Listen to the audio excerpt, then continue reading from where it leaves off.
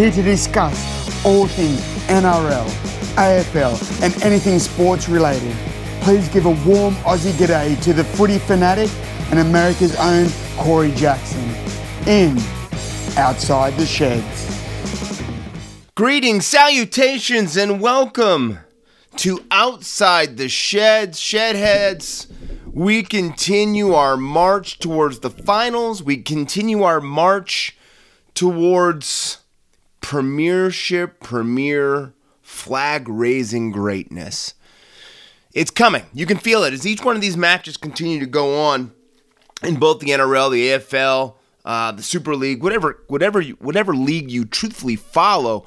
You can tell that the games are intensifying. Play is being ramped up. Players are making decisions maybe they wouldn't make at any other time during the season. And because of those reasons, we had some major things happen this last week in the NRL and in the AFL that could have some lasting repercussion on these finals pushes and for possibly the champions at the end of the season. So as we get ready to dive into all of this, let's jump into the 40-20. Let's talk about some of these matches that we just experienced this last week and get us set up for, I really feel, an incredible bouquet of weekend games we're about ready to have. So it started off with a match that I think all of us were, I don't know what I say anticipating, but I think there was so much background story about the clash between the Roosters and the Seagulls at Brookie that you couldn't help but take your eyes off it, wondering how both teams were going to react to, the play and to the storyline that surrounded the match. And Manly fought valiantly. They just didn't have enough. The Roosters went over the top of them 20-10. I think the thing you have to watch from this match going forward is the question and the talk that there might be a divided shed now, a locker room that might have some players holding out animosity for the 7 players that did not play because of not being contacted or talked to about the pride jersey that the Manly wore during the round. And I don't think any of us will know until we watch Manly this week when they take on Parramatta what they're going to look like, how they're going to play together, and if Desi kind of mended what's going on inside those sheds. But the Roosters, more importantly, get the victory, come out on top. Maybe not their best performance, but they still did enough to win. Storm 24, Warriors 12. No magic at Mount Smart this week or this homecoming for the Warriors. And it saw the Storm kind of get back on track. And I think with Brandon Smith coming back this week, this could be the moment and the time with Brandon Smith coming back, with David Nafaluma from the Tigers now in the mix and in the fold, that this might be the time we start seeing that push by Melbourne to kind of try to get back into the fight to get into that top 4. Eels 34, Panthers 10. A match that you'd have to say had some major repercussions that came out of it. I think the number one everyone stares at is the Nathan Cleary lifting tackle that's it's going to see him on the sideline for a while, and that's probably the number one thing we're going to talk about when we go into our deeper dive of the 40-20. But I think you can't really not pay attention to another injury on the other side of the field, and that's Mitchell Moses' broken finger. That's going to see him out for at least 3 to 4 weeks to let that heal. But the Eels get a major victory over Penrith and give them both losses that they've had this season. And it was a pretty substantial victory, 34-10.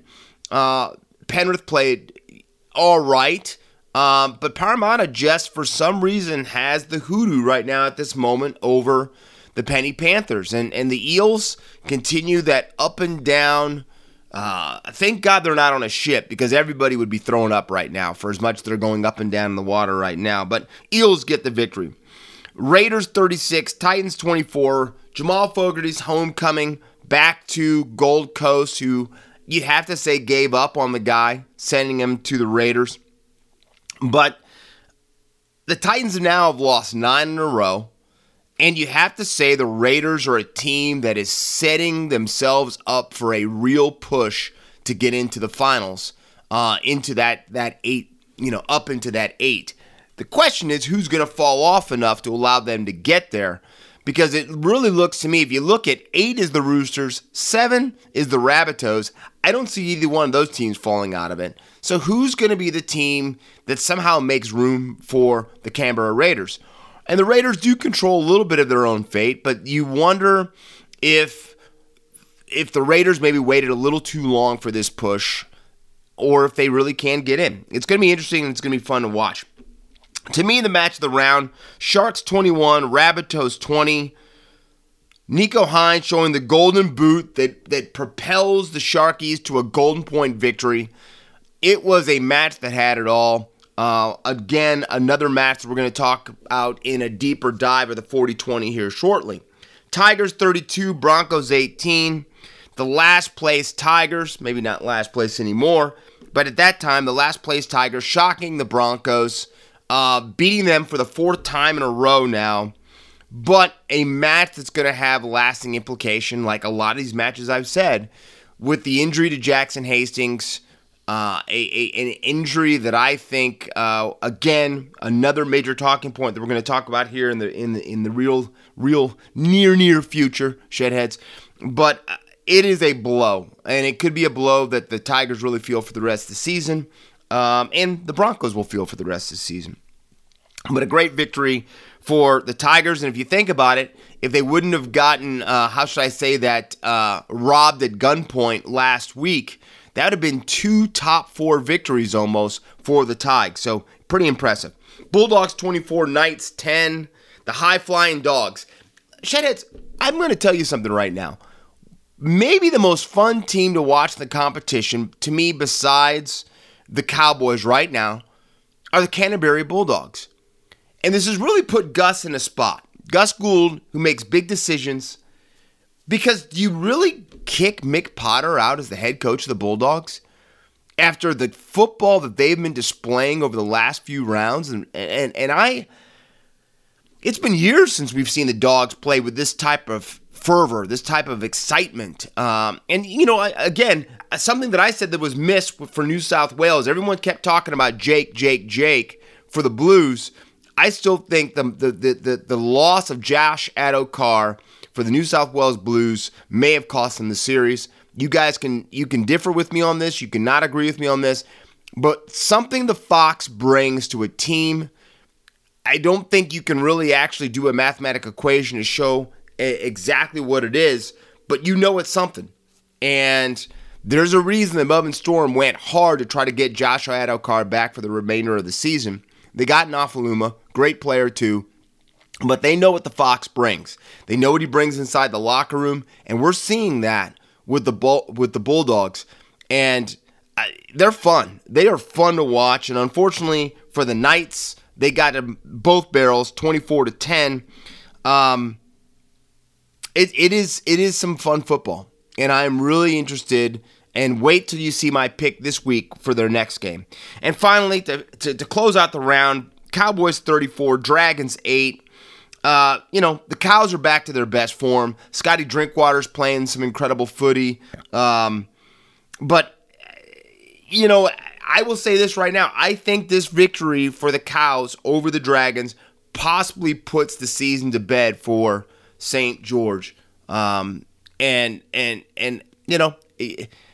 You can't say anything anymore. The Dragons have tried, but I've never really felt that they really were a true contender for one of those top 8 spots. So, great victory for the Cows, but again, the Dragons maybe finishing where a lot of people thought they were outside the 8.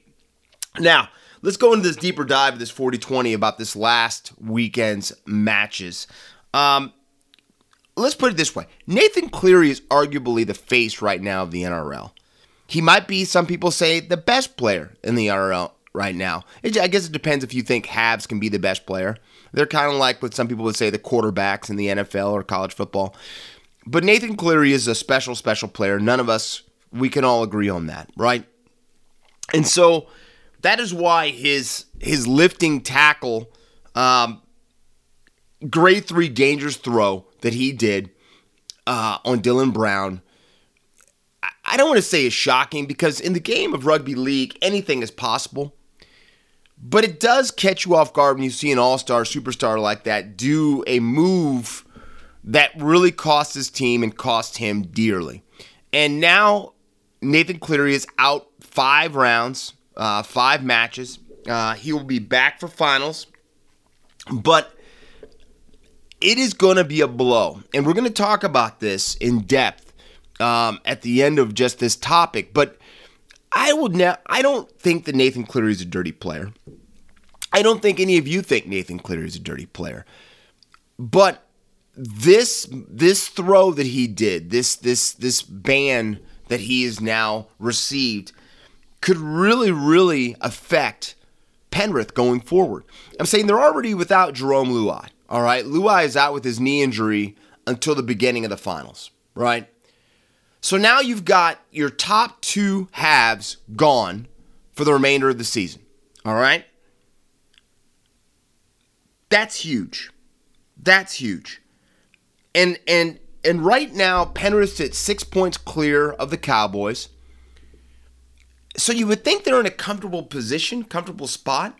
But I think if you look at what lies in front of them for the remainder of the season, you might want to get a little bit concerned if you're a Penrith fan. Because the remaining schedule for the Panthers is this: the Raiders, the Storm, the Rabbitohs, the Warriors, and the North Queensland Cowboys to finish the season. If they stumble and not win, let's say that the only real for sure win on this schedule right now is the Warriors, probably. All those other teams are going to be fighting. South Sydney's going to be fighting to get to stay in the top 8.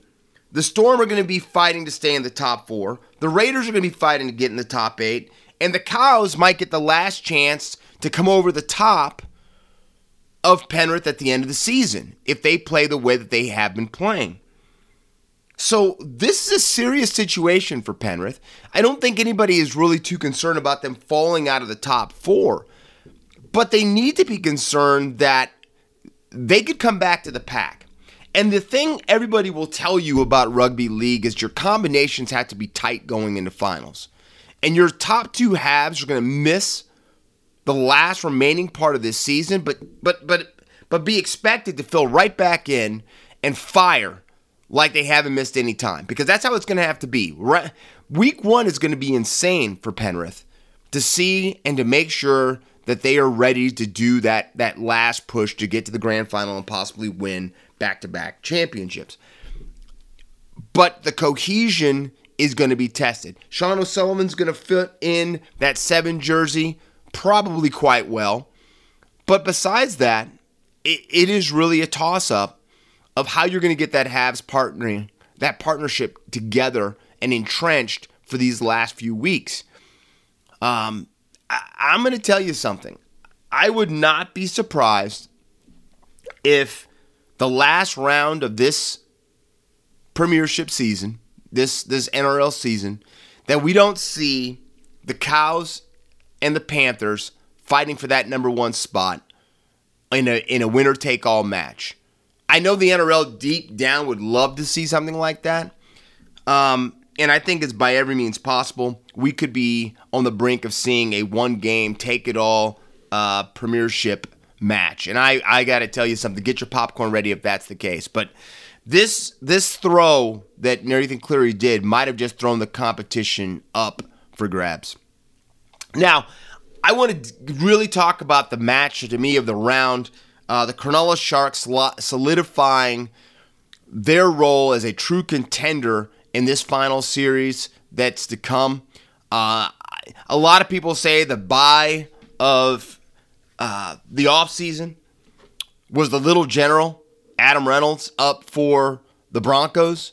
For me, personally, I'm going to go with my boy Chad Townsend for the Cowboys as being he's not the, how should I say, the sleek Ferrari on the block. But to me, Chad Townsend solidified North Queensland, and he is my buy of the offseason.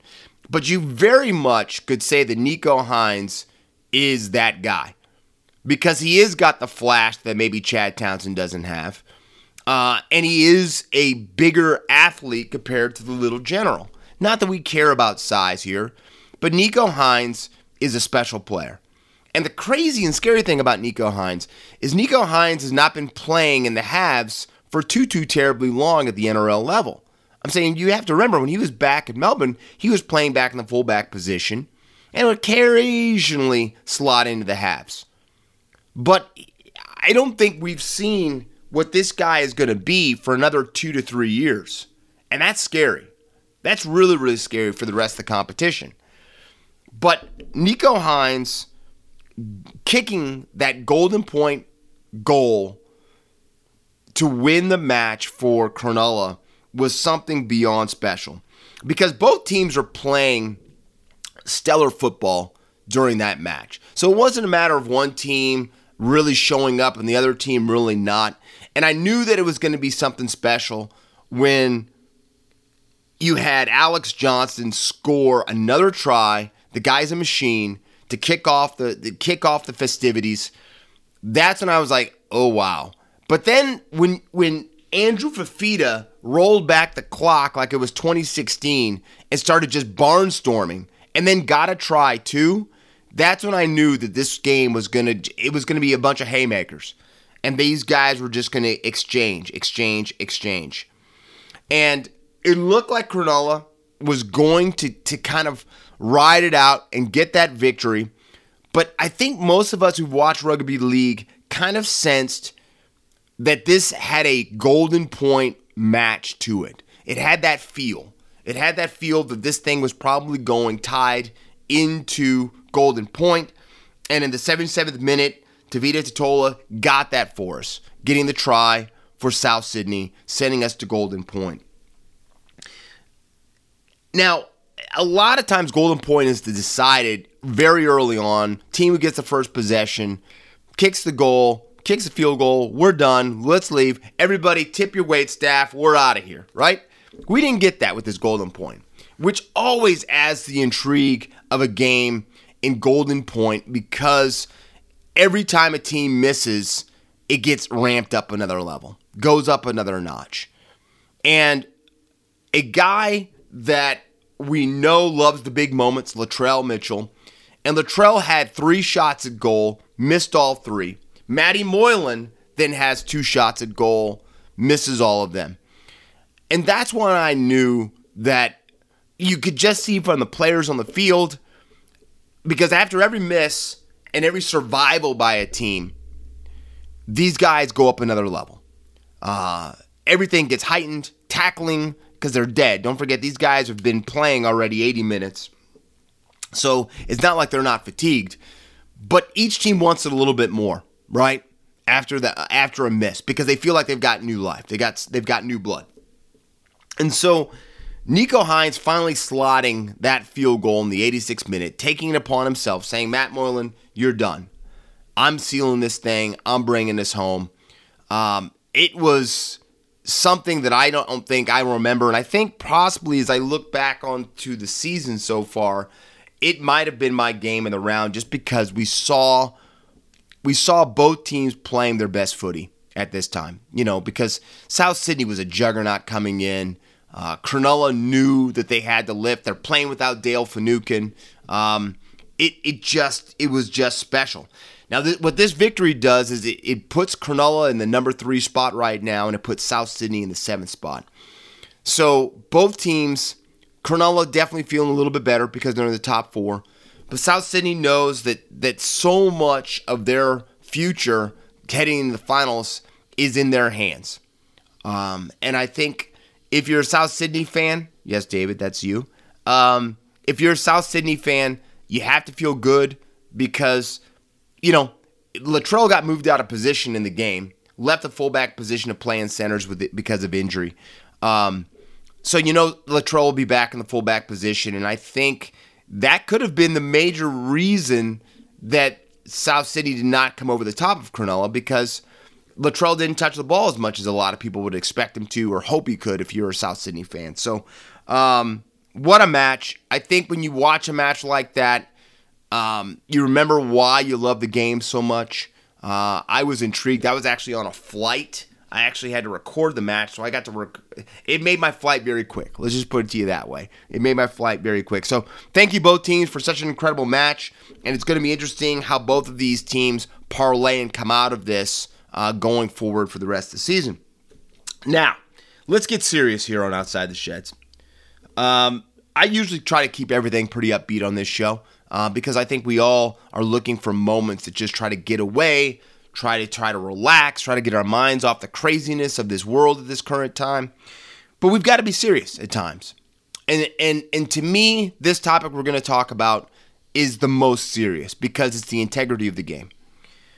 The NRL repeatedly shoves down our throat that the most important thing for them is players' welfare and players' safety, right? That is why they've gone over the top after the Hutchinson debacle. We've talked about that. But every week, we seem to find something that happens the judiciary or the NRL drops the ball on, either on an assessment or on a penalty that comes down. But it becomes something where you're like, what the hell are they trying to do? Right? It continues. It continues. Because the NRL this weekend had a chance to put the money where their mouth is, and they dropped the ball again. Because last weekend's game between the Broncos and the Tigers match was another case in point to them not getting it right and then trying to throw a bunch of verbiage at us on Monday of why they didn't get it wrong. But Patrick Carrigan's hip drop on Jackson Hastings wasn't just bad, okay? Didn't just look bad. It was horrible. And the reason something goes from bad to horrible is because a player's future and a player's health was put into jeopardy and into question because of a tackle. Now, everyone admits that we need to get the hip drop tackle out of the game, okay? Because the hip drop tackle, if a lot of you aren't, fond of NRL yet, still learning the game, it's almost like a horse collar tackle in the NFL because all the weight is pushed back and pulled back on the player, right? The back of his legs. And in this one, Patrick Carrigan, as Jackson Hastings is being held back up by two players, comes in, grabs him, and falls back, bringing all of his weight back. Hastings' leg crumples underneath him, and we get a fractured fibula and a high ankle sprain from this tackle. And I don't understand what you see this moment. You see all of the people that pay attention to this game say this was a horrible play. We need this out of the game. We need this out of the game. So what does the NRL have a chance to do? The NRL has a chance to make a statement that this will not be accepted. Carrigan, to me, should have got at least 6 to 8 weeks, and I wouldn't have been surprised or upset if they would have given him a 12-match ban. All right? That's how big of a hit this was. That is how crucial of a moment the NRL had right there. But instead, Carrigan receives a four-match ban. 4 matches, which means he's back a week before the finals so he can play 1 week to kind of get ramped up to speed for Brisbane's push home towards the finals. And tell me what the trade-off here is. Tell me what the trade-off is here. Jackson Hastings, with those injuries, they're saying he's going to be out for at least 4 to 5 months. No guarantee that he's going to come back 100%. No guarantee he's going to come back and even play anywhere close to the football he's playing right now. Because of science now and the way that we know the human body, there's probably a strong chance that he will, but there's no guarantee. This also cost Jackson Hastings a chance to get a call-up for the Rugby League World Cup at the end of the year. Those are 2 huge things players want to do. Represent and to play footy, right? The Tigers have looked really good the last 2 weeks. Should have beat the Cows last weekend. Thank you again, NRL. 2 weeks ago. And they did get a victory over the Broncos. But Jackson Hastings, quite arguably, has been the best player on the team. I know a lot of people say Adam Dewey has been playing some incredible footy. Dane Laurie's been playing incredible footy in the fullback position, but Jackson Hastings has been that stalwart that has kind of controlled the middle of the field. And really now you've got Patrick Harrigan now who can sit back and just recharge. He can heal up. He can rest up because it's been a big middle point of the season for him. Origin and the way the Bronx are playing. I don't know what the NRL is doing. It frustrates me. It frustrates all fans because they don't know what they're trying to do. And, you've got to set precedent because now 4 weeks, why would you not do that? Well, what makes you think you couldn't pull that tackle off again? And that's what you can't have going through players' minds. Players have to have that go through them right now. I can't make that tackle. I can't hurt my team like that. And that's not what was given off by the NRL with their 4-game suspension. It really upsets me. I'm going to say it pisses me off because I'm tired of hearing one thing and getting something else from the NRL. I'm tired of it. And I think all of us are.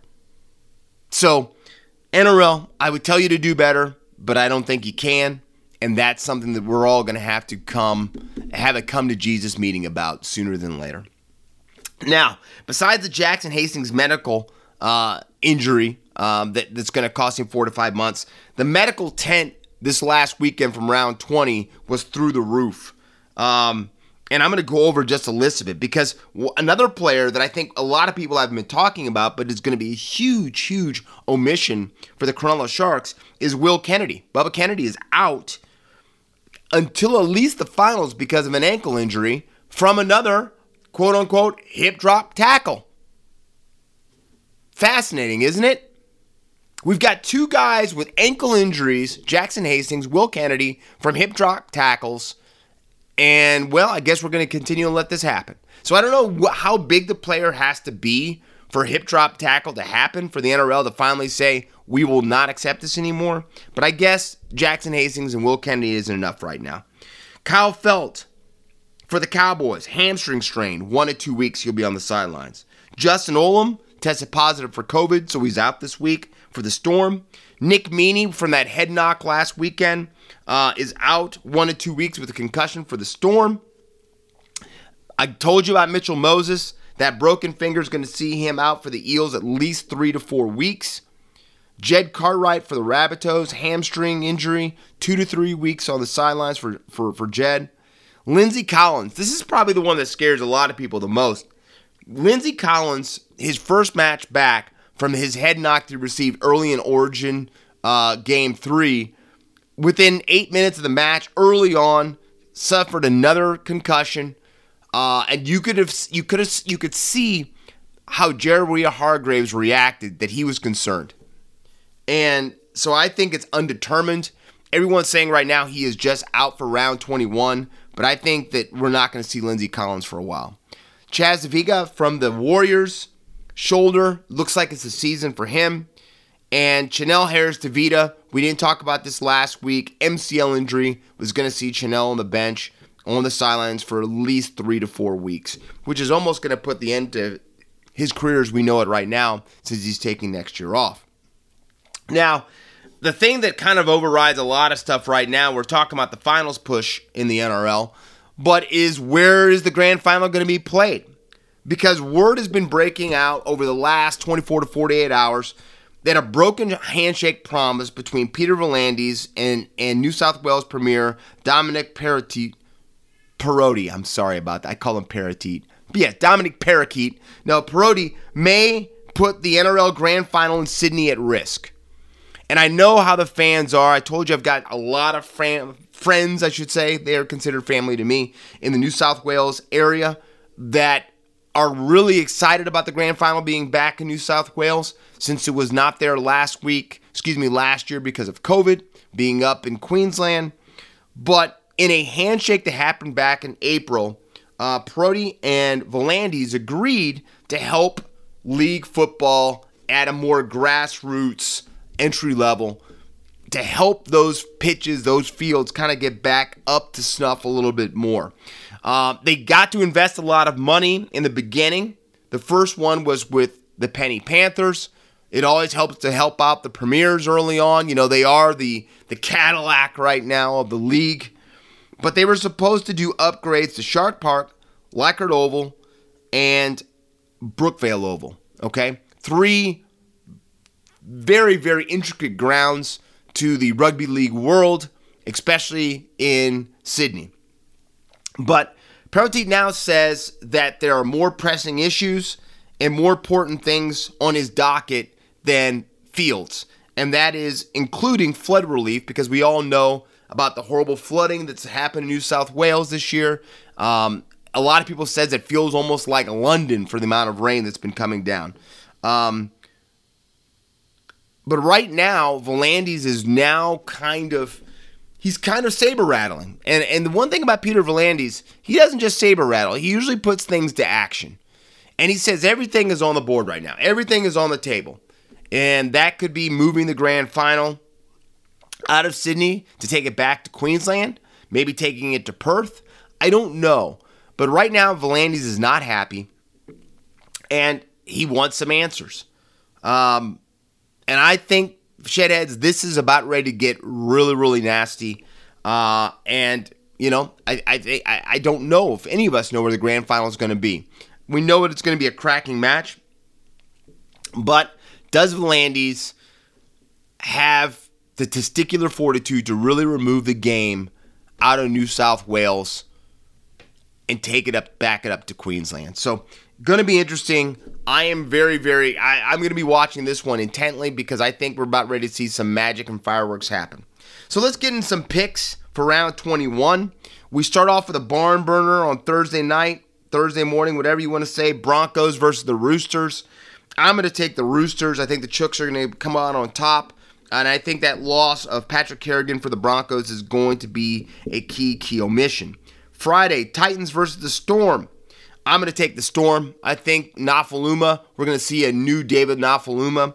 It's going to be the first time in a long time he's playing for something. So I think he's going to have a stellar match. Eels versus the Seagulls. I'm taking the Seagulls over the Eels. I just think that Mitchell Moses is playing some great football. And it's going to be interesting to see how the Eels fans treat Jake Arthur now that he will be in the halves in Mitchell's absence. But I do think Manly, as long as they can get everybody on the same page, will get the victory there.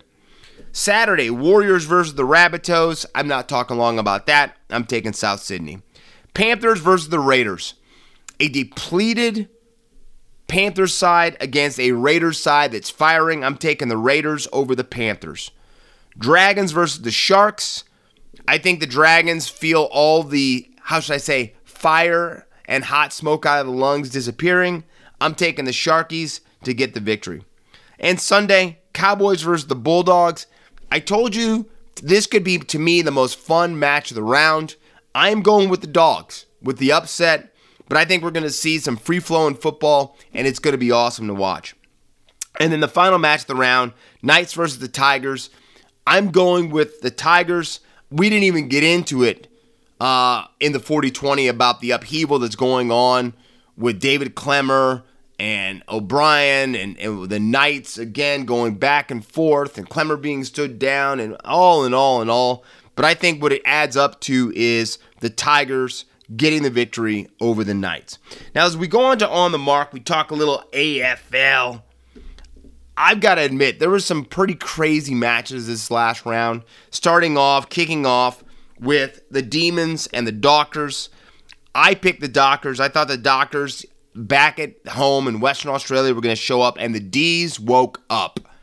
The Demons showing everybody that the dark side is waking up, putting the Dockers to the sword, 85-39.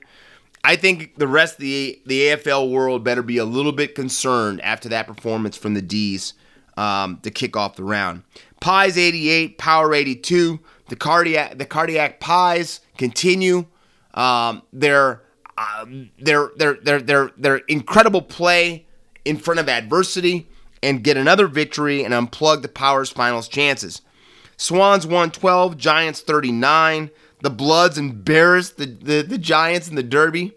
They demolished them. It wasn't even ever a close match, and you have to wonder what's going on with GWS. Saints 75, Hawks 63. The Saints keep their finals hope alive, but you wonder for how long. That is going to be a brutal end of the season for St. Kilda. Cats 94, Bulldogs 66. The Cats showed the superior animal to the Dogs, getting the big victory at Selwood's 350th game. And I got to tell you something. Geelong looks dangerous. Crows 84, Blues 55.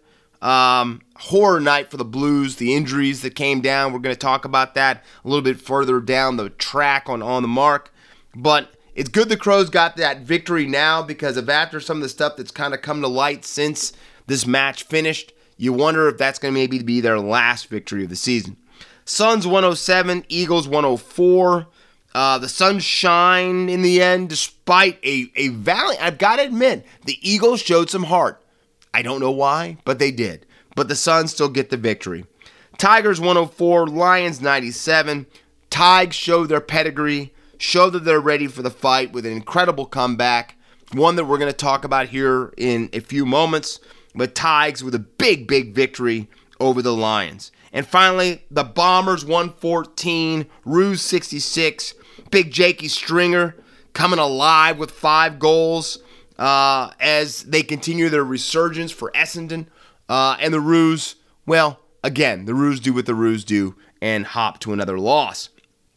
Now, we talk about heroes in games, and we talk about icons. We talked about Nathan Cleary earlier, but we talk about heroes, right?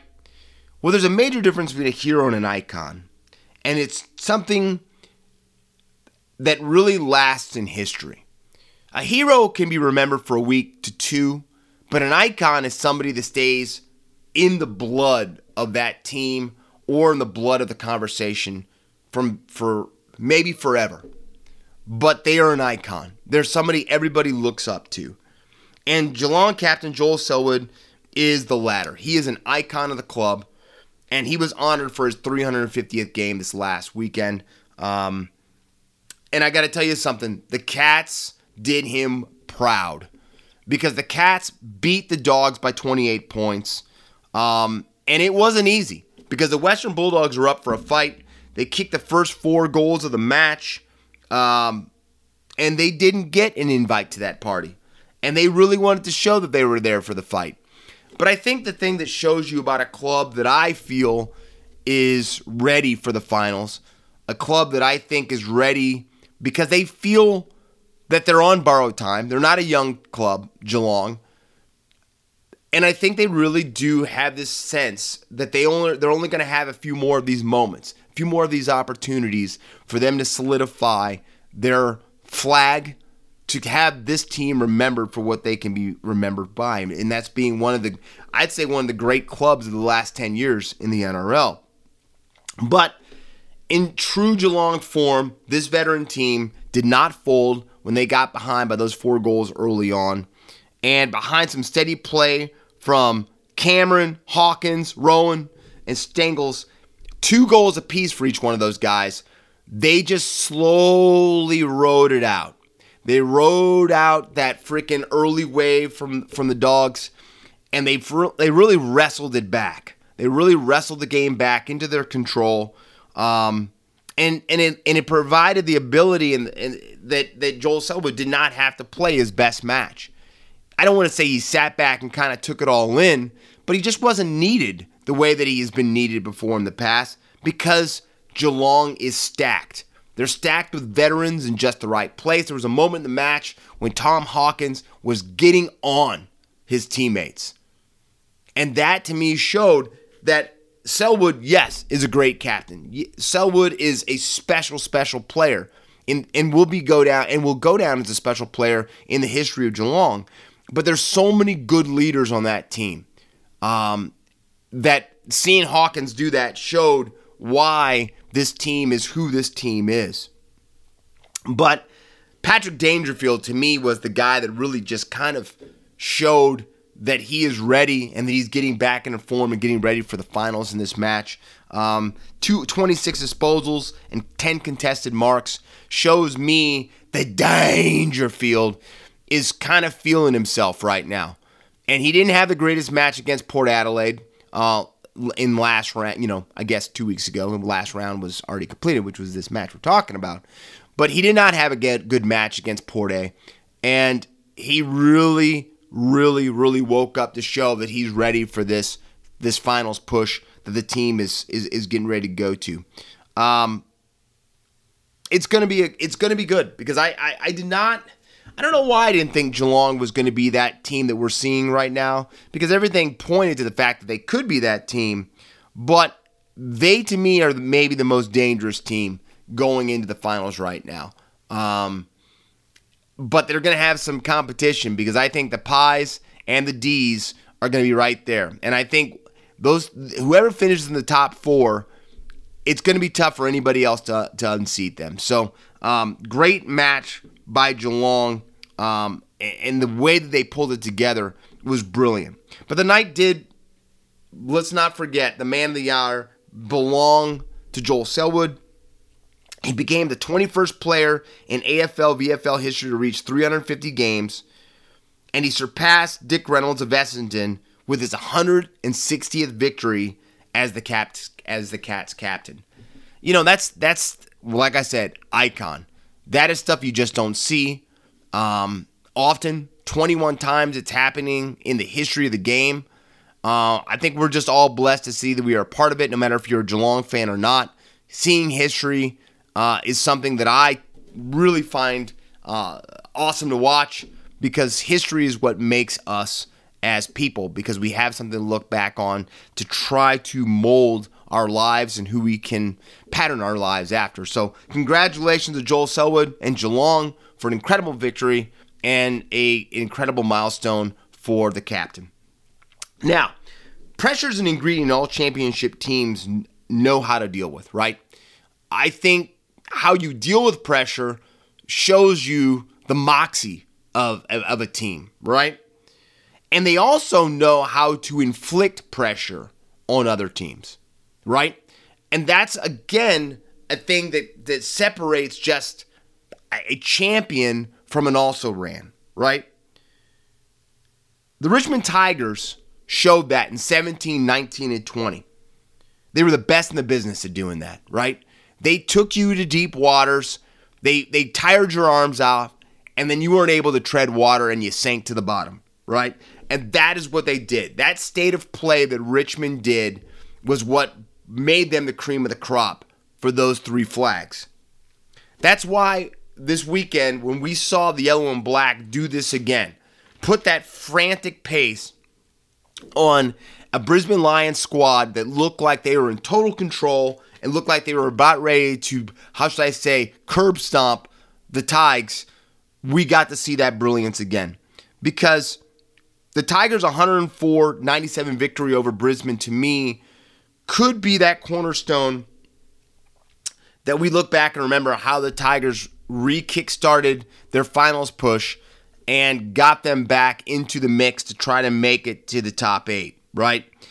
A match that to me was incredible, because a lot of people would be turning the TV off after they saw the way the Brisbane Lions jumped all over them. All over the Tigers. They made it look like it wasn't going to be a game at all, because the Lions jumped out to a 42-point lead at one point. And not many teams had the steel to look 32 points in the eye and say, all right, what do we do next? Because a lot of teams check out, and that's when a lot of teams lose by 100. And even though that doesn't happen often, that is the beginning of it when you get down by that much. But Richmond is Richmond. Richmond is that flag waver. They are that premier team that some people can't stand. But to the fans of the Tigers, they've been looking for this for a while. Because the Tigers showed right then, being down by 42, in a match that they had to win. There was no tomorrow. They had to win that match to stay within striking distance of the 8. And for a team to just hold and to tread and to hold and to just chip away time and time and time again, it was something special. Because Richmond never took the lead until midway through the final term, when Daniel Rioli kicked maybe a match that we're going to see on a lot of Tiger reels for a very long time, just outside of 50, an incredible strike. It's a highlight moment that the yellow and black faithful will remember for a very, very long time. Tom Lynch, again, continues to try to live up to those lofty expectations that were put on him when he came from the Gold Coast Suns. And then Shai Bolton, a guy that I remember when he was drafted in the same draft as Sam Powell-Pepper, a guy that I think a lot of people thought was going to be and had the possibility to be possibly a great in Richmond football.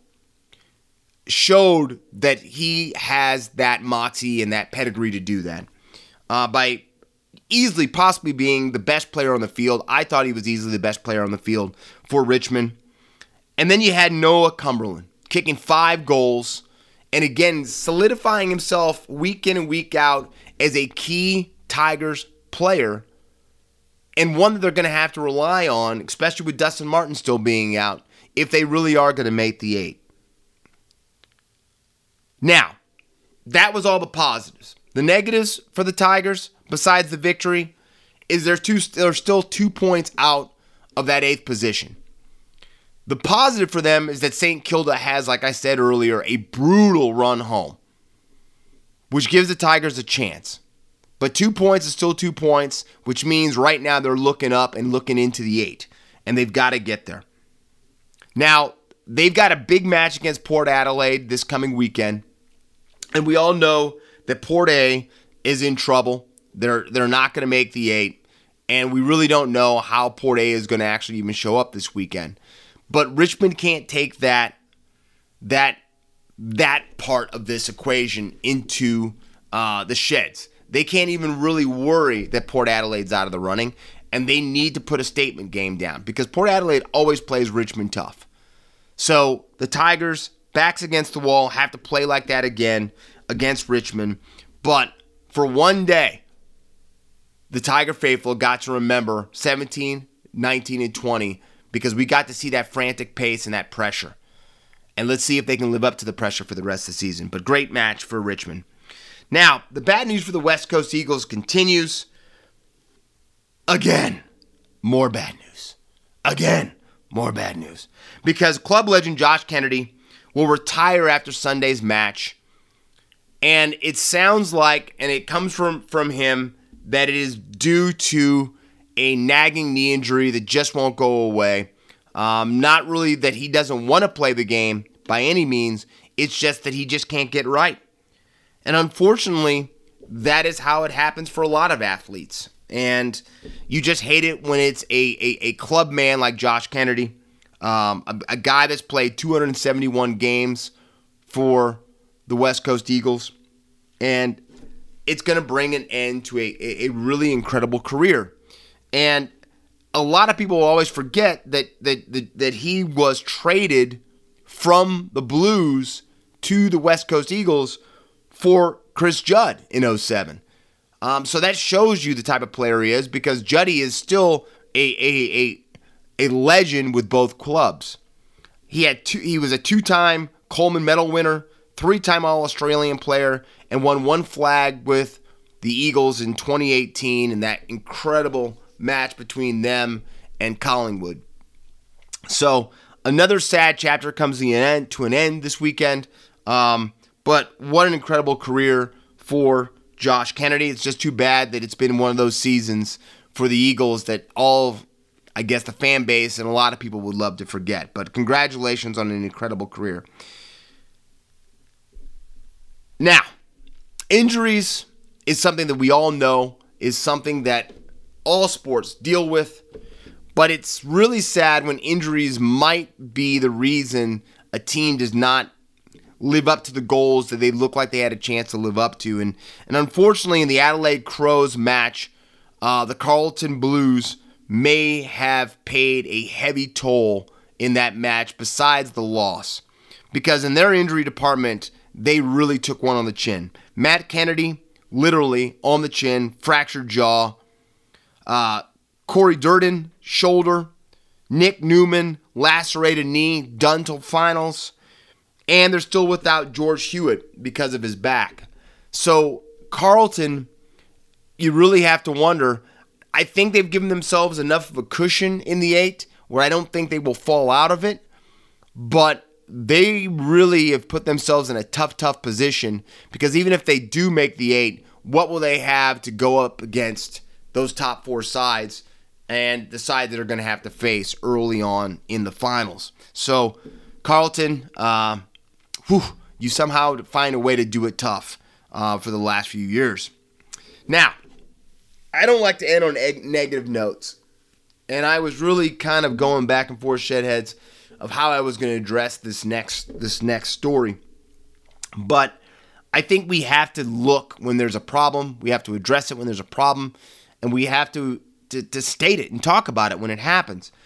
So AFL legend Eddie Betts has come out with a book, with his autobiography, right? And there's been a scathing part in the book that has come back up about the 2018 Mankind Project preseason camp that the Adelaide Crows subjected him and some veterans in, that really was some off-the-wall type of stuff. Blindfolding the guys for almost like 24 hours as they were driving. Thank God they did feed them. Making them do really kind of unique mind games and challenges in this camp that was out in the bush. But during that time, it sounds like there was some, how do we even say this? Some really negative, stereotypical stuff that was done that was offensive to some players. And Eddie Betts has gone into detail about how this has affected him and how it affected him, and pretty much led for his leaving Adelaide to go back to Carleton to finish his career. But the sad part about this is it sounds like the Adelaide Crows told a lot of the players not to talk about this preseason camp. Said to keep this on the DL, not bring it up, not to discuss it. And to me, that makes me almost sick to my stomach to hear it, right? Because it looks like a lot of these players came back from this moment, came back from that, and were really kind of troubled about it. Eddie Betts talks about snapping at his daughter and having to talk to his wife about some of the things that were brought up during this immersion program, this preseason immersion. But the thing that I think really troubles me about the story is that they never really received an apology for a lot of the stuff that happened until recently. Because recently, Adelaide CEO Tim Silvers has apologized for the events that happened for this preseason excursion, I guess you could say. But the AFL has kind of stayed kind of mum and quiet about it until now, because of pressure, because of people wondering what the heck the AFL is doing. They're now saying they're going to reopen the case to look a little bit deeper at that preseason camp for the Adelaide Crows. But I think it's a bigger thing here. I think for some reason the AFL has run into this problem with the way Indigenous players, Aboriginal players have been treated, how things have been swept under the rug, and I don't think you can do that anymore. I think in today's day and age you just can't do that, and I think that there's a real come to Jesus that the AFL is going to have to really address with this, and it's going to be interesting to see, besides apologies, what the next step is to try to heal. And it seems now every year they're trying to heal about something. You got the Tex Walker situation. Again, another problem with the Adelaide Crows. So this is a story that I think is just starting to get legs. And that's why I said earlier that could have been Adelaide's last victory we see this season. Because I think this team is about ready to go through a lot of turmoil. And I think the AFL has to continue to look at itself in the mirror about this. But again, I've got to say something about Eddie Betts. Hats off to Eddie Betts because he continues to stand up, to speak his mind, and to address situations that to me are problems that need to be looked at and need to be really delved into to figure out how to maybe make change. And that's where we're at. There needs to be change made, and there needs to be acceptance that things have transpired and need to be addressed. So, Eddie Betts, congratulations again about being a leader, not just on the field, but off of it, and having a heart and a will that a lot of people have no idea how to have. So, a story that we're going to have to watch and a story that we're going to have to pay attention to. Now, I just noticed right now that we don't have our picks in for this week coming up for the round. So, we are not going to do AFL picks this week, which is something we don't have happen on Outside the Sheds often. But I just looked down, I'm like, we've got no picks. So we're going to go right into the guns for this round. And we're going to start off with my number one gun, which is Jacob Kiraz. 3 tries, 259 running meters, 3 line breaks, 7 tackle breaks, 6 tackles made, 1 interception. We've got my number 2 gun, Jeremiah Nanai.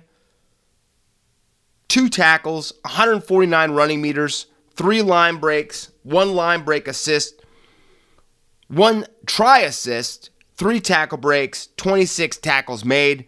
Jeremiah Nanai is just a man amongst boys right now. And the problem is he's still a boy. So what is he going to be back like in 2 to 3 years? And I'm just wondering what type of contract he's about ready to sign in about a year.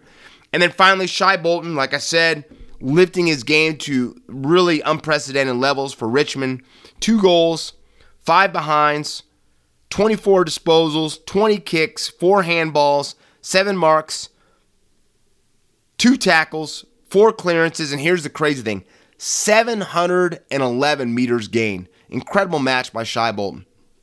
Now, about those picks for this coming week, I'll put those on my Instagram page, the teams that I'm picking in those rounds for this coming round, so you guys can have that, shitheads.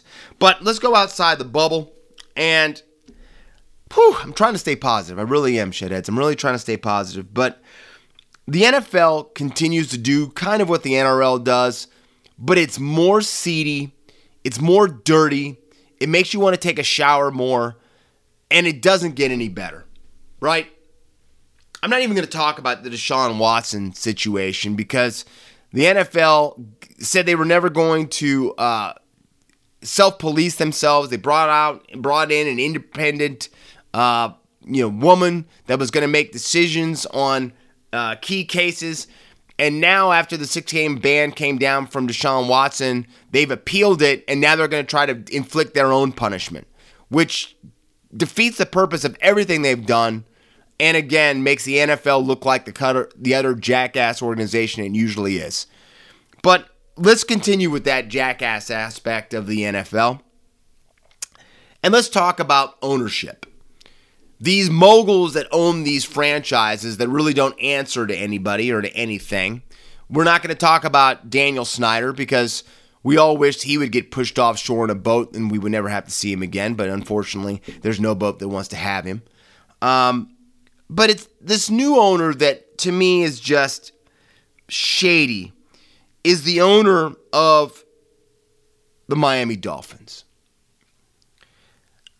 I'm not even going to mention his name here on this show. We'll just say the owner of the Miami Dolphins. Because to me, since he's suspended, there's no reason to even say his name. But he's been suspended until October for a tampering scandal with Tom Brady, allegedly, right? But it's allegedly enough that they've suspended him until October. But the real smack in the face is that this man probably owns as much money or more money than God himself. And the NFL fines him $1.5 million. $1.5 million. That is kind of like fining the owner of a bar $100 because of having too many people in it, and breaking, quote unquote, the ordinance for having too many people in a bar. When he's serving $10 to $20 drinks. Okay? You see what I'm saying? $1.5 million is nothing for this guy. But then when they say that they did not find any quote-unquote problems with tampering, with game fixing, match fixing, playing coaches to throw games, they couldn't find anything there. Even though Brian Flores gave a breakdown in writing of everything that this owner did. And Shedheads, if you don't understand why they did this, is because gambling has become so important in the NFL, they can't take the chance of you, who do put money on this sport, to think that there is any type of shadiness going on behind the scenes. That is why they didn't find anything on this tampering scheme, and why it's always been shut down when owners are allegedly called out for tampering and throwing matches. Because if that gets down, if that comes up, and you put down, let's say, 100 of your hard-earned dollars on a match that you found out was tampered with people paying off coaches to throw matches, what are you going to do next? That's right. You're probably going to get a lawyer to sue the NFL, sue the team in question for tampering. And guess what? You would have every reason to do that. And that is why the NFL cannot, quote unquote, say anything like that happen, because they're thinking about the total end game, and that's money in their pocket, and the thing that they keep banking on week in and week out, gambling and with fantasy football. Those two things. They cannot take the chance of losing that dollar. It's disgusting, it's shady, it's dirty, but it's the NFL. And it makes me more and more think that I might not even turn on an NFL game this year. Because every time I watch it, I think about the way they talk about minority quarterbacks, the way that they are upset about players taking a knee, but then they're still run by guys who don't believe. It's disgusting. And I would tell the NFL to do better, but I think I have a better chance of the NRL actually banning the hip drop than I do the NFL changing itself. So, NFL, I'm done with you this week. You can move it along. Finally, I want to end positive. The Swinging Friars, the San Diego Padres, have made the biggest splash at the trade deadline in Major League Baseball by acquiring Juan Soto and winning the Juan Soto sweepstakes and bringing in the Nationals' big slugger to San Diego and the Padres. Now, hopefully Juan Soto coming there makes it that the Padres don't wear those city uniforms again for the rest of the season, because my eyes still hurt from looking at those. But this is huge, because now you have a lineup when Tatis Jr. comes back that you're going to have Fernando Tatis Jr., Manny Machado, and Juan Soto probably batting 3, 4, and 5 or 2, 3, and 4 in your lineup. Dangerous. And again, this is the reason the Padres have been slowly rising and now are breaching as possibly a World Series favorite for making this big splash. I was blown away. I did not think of any team that he was going to. We're so used to hearing that somehow the Yankees got a guy, or the Red Sox got a guy, or the Dodgers got a guy. I was not expecting it to be the Friars. So congratulations to the Padres for making Major League Baseball somewhat not the same old thing year after year after year, where certain teams keep buying championships. So I'm hoping the Friars actually pull it home this year.